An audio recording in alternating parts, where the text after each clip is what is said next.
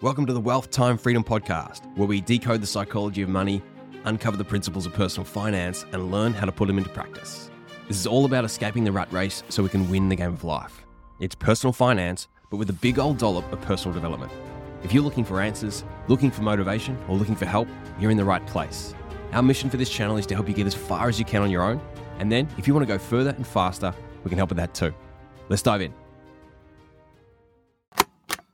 Hey, it's Terry here, and in this series on surviving stagflation, we've been stressing the importance of cash flow. So we've talked about financial defense, but we also want to cover one of the key skill sets of financial offense, which is increasing your income.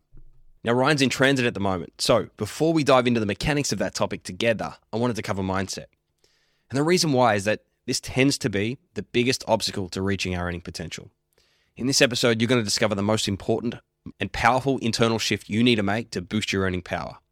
You'll also uncover the lie we tell ourselves that makes this shift impossible as long as you believe it. Now, I first recognized this lie in my own language, and I hear it a lot among people who identify with the FIRE movement, especially if the goal is to get out of the rat race. But the good news is, once you spot it, you can stop it. This problem stems from the way we look at money and the way we think about work. Let's talk about money first. As you've seen in this series, there is no shortage of money. In fact, we're in this mess because there's too much of it. Listen to episode 52 if you don't know what I'm talking about. So increasing your income, it's not a problem of finding it. It's a problem of attracting it. And that's a pretty important distinction. If you view money as something to be found, you'll spend your time and talent seeking it. But if you view money as something to be earned, you'll invest your time and talent to serve. And money evades those who seek it, and it seeks those who serve. Think about the world's wealthiest people. Generally, they're the founders of the world's biggest businesses. And that means that the machines they've built solve problems for more people. Take Amazon, for example. Jeff Bezos started Amazon to solve the make it easy to find and buy a good book problem. He used new technology called the internet to figure out how to serve more people at a lower cost. Now people from all over the world could access an almost unlimited range of books without leaving the comfort of their home. And as a result, he captured a huge market share and changed the competitive landscape. And in the process, his company developed a bunch of useful skills and innovations. They built technology and systems that made logistics and supply chains much more efficient. And as they mastered this, they began applying what they'd learned to other products. Electronics, sporting equipment, now you can buy almost anything on Amazon. Which means that they're serving a whole lot more people. And revenue and profit grew accordingly. But they didn't stop there. They started selling their ability to store and distribute goods quickly and cheaply to other businesses. It's a business called Fulfillment by Amazon. Now you can have Amazon store your product, take orders, and fulfill them on your behalf. And this saved businesses huge amounts of time and headaches. Now they could just focus on generating demand for their products and let Amazon take care of the rest.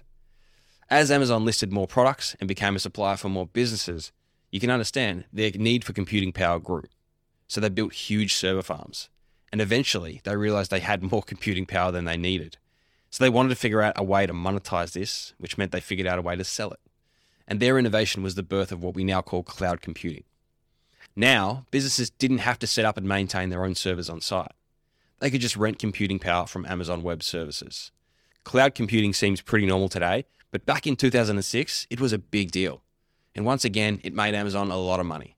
For businesses, it was now a lot faster, easier, and even more cost-effective to rent server space from Amazon than house their own servers on site. So the money that used to be spent doing that started pouring into Amazon's coffers. Today, that's billions a year, and Amazon Web Services has 30% of the market it created. It is one of the biggest companies on earth, with sales exceeding 1.1 trillion a year. Now, I tell this story because it's a great example of what I call the servant mentality. At every point, Amazon looked to use its skills and smarts to make someone's life better. And it did so by doing things better for cheaper than had ever been done in the past. See, when you solve someone's problem in a way that gives them either time, money, or both back, you'll have no problem increasing your income. Today, as a result of Amazon's success, Jeff Bezos as an individual is worth about $140 billion. Now, there's a famous Bible verse from Matthew 23:11, and it says, "Let the greatest among you be servant of all." And to be clear, I'm not saying that Jeff Bezos is the greatest among us, but when it comes to earning power, you'd have to agree he has very few peers. And whilst the government, Hollywood, and the media want us to think of these people as selfish, it actually cannot be the case. It's true that the current monetary system does a less than stellar job of distributing wealth fairly, But that's a separate issue entirely. We're talking about increasing your income. The only way to amass wealth of this scale is to do something of service. Every dollar earned is a certificate of gratitude. And the message is always the same. I value the thing you're doing for me more so than I value the dollar in my pocket. It's all about the servant mentality. What you're earning is a reflection of who and how you're serving. And the good news is it is easy to embody. Just keep asking yourself one simple question. How can I solve others' problems in a superior way? But here's the but. Like much when it comes to money, simple doesn't mean easy. There's a harsh reality here, and it's most people do not have a servant mentality. And it's not because we're not capable, and it's not because we don't care about others. It's because we've been conditioned to believe that if you want to make more money, you have to do more work. Now, this is the big lie that puts a lid on our earning potential. And you can actually start to see now how the whole FIRE movement, it's kind of demonizes work, makes it very, very hard for you to earn more income if you think that work is a bad thing and you're trying to get away from work and using money as a way to get away from that. So whilst there are many great things about the FIRE movement, this is one huge limitation, and I see it a lot, particularly in those groups. People talk a lot about making their lives smaller instead of making bigger and bigger contributions and serving more people at a higher level using their signature strengths. The idea that more money means more work literally cuts us off at the knees before we even get started. And the reason why is that this fallacy, it spawns fear. The fear that we'll have to make crazy sacrifices and push ourselves to the limit to make the kind of money that would make our lives a lot easier. Movies and the media paint pictures of the outwardly successful person who has been abandoned by those they love because they made money their god.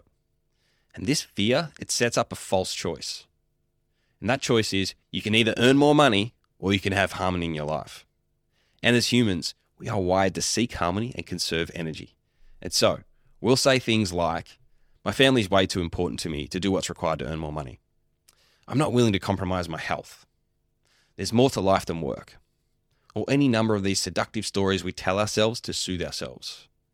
Trust me, I know. As I said, I recognize this language in myself in the past. But here's the thing. Earning more money does not require you to do more work. It just requires you to do better work. Now, don't get me wrong. You can do more work if you want, and many people do for a period. But if you're having to work harder as time wears on, you're doing something wrong. Think about it. If more work meant more money, then why aren't sweatshop workers the wealthiest people on the planet? Or what about the nurses and hospital workers that have been doing double shifts for the last couple of years through COVID? Why aren't they minted? It doesn't make sense, does it? So let's solve this mystery. Most of us think that more money equals more work because we think we have to be the one doing everything. And a big part of the reason why is that that's the way we've been educated. From day one, we've been taught that we must know everything and do everything ourselves. We are not to cooperate with others. We are to be assessed against them. So we get stuck in a mindset of comparing and competing when the way to win has always been to cooperate. The only reason we're at the top of the food chain is that we possess the gift of imagination and the ability to cooperate. Jeff Bezos did not build Amazon himself. He identified an opportunity to serve humanity and built a team and technology to make it a reality. The point is, solo is linear, groups are exponential. Solo is more work, groups are better work. It's like the African proverb says, if you want to go fast, go alone. If you want to go far, go together. Yes, you'll do work, but aren't you working now anyway? Work is not a prison. Unfulfilling work is. How much easier and more enjoyable and meaningful would your life be if you could work the same amount of hours, yet have a much bigger contribution and earn 3 times the amount of money as a result? See, it's less about sweat than it is about smarts. As I said, there is no shortage of money. Finding it isn't the problem. Earning it is. And I'll say it again. What you're earning is a reflection of who and how you're serving. Embracing these 3 mindset shifts is the most reliable way to increase your earning power. First, adopt a servant mentality. See money as a consequence of serving others by solving their problems in a superior way. Look for opportunities to solve important problems in ways that give people time and or money back. If you're in business, do this for your customers. If you're employed, do this for your organization and or its customer. Number 2, let go of the either or fallacy. More money doesn't have to equal more work. It just means better work. Scarcity is either or, abundance is yes and. Bezos isn't working 116 billion times harder than the person who's earning nothing. He's actually not even working at all anymore. Those two things are inversely correlated. The more money you have, the easier life is becoming. It's less work. Number 3, find talent and turn it into team. It's hard to do better work alone. It is easier, more meaningful, and more lucrative to do it with others. Look around you and identify those people with the skills, qualities, and character who can help you do better work. Recruit them to your cause and reward them for their contribution. Now, this might mean if you're in business that you're trying to find the right people to help you, or if you're an employee, you're actually trying to build the right allies in your organization to work on important projects and make sure that you're actually pushing things forward. If you can make these 3 mindset shifts, you will be less prone to wasting your time seeking money. And that means you're going to have more time and focus to figure out ways to earn and enjoy it. All right, so that's it for this episode. And I know that's a lot shorter than what you're used to, but I just wanted to get something out to you because we are getting a lot of messages for people saying you guys need to be publishing more and more often. We are doing our level best and we are putting measures in place to make sure that's the case. So keep an eye out for that. You should see things starting to step up as we go. But before you go, I would love to know what you thought of this episode. Tell me whether you enjoyed the more one-to-one format where it's more of just a clear message. There's not a back and forth discussion, whether it's you like the shorter, sharper, and the combination of those two things, whether it worked for you. Just shoot me an email on terry@cashflowco.com.au or send us a DM on Instagram @cashflowco. Or if you're in the community, just hit me up there as well, either direct message or shoot a post. Would love to know what you guys think. Hey, before you take off, I'd love to ask you something. Are you getting value from our content? If you are, and you'd love to show us your appreciation, there are 3 simple ways you can do it. Number 1, subscribe to this podcast if you haven't already. Number 2, rate and review. And number 3, share this episode with someone you know who'll get value from it. Now, these might feel like small gestures for you, but they're actually big levers for us.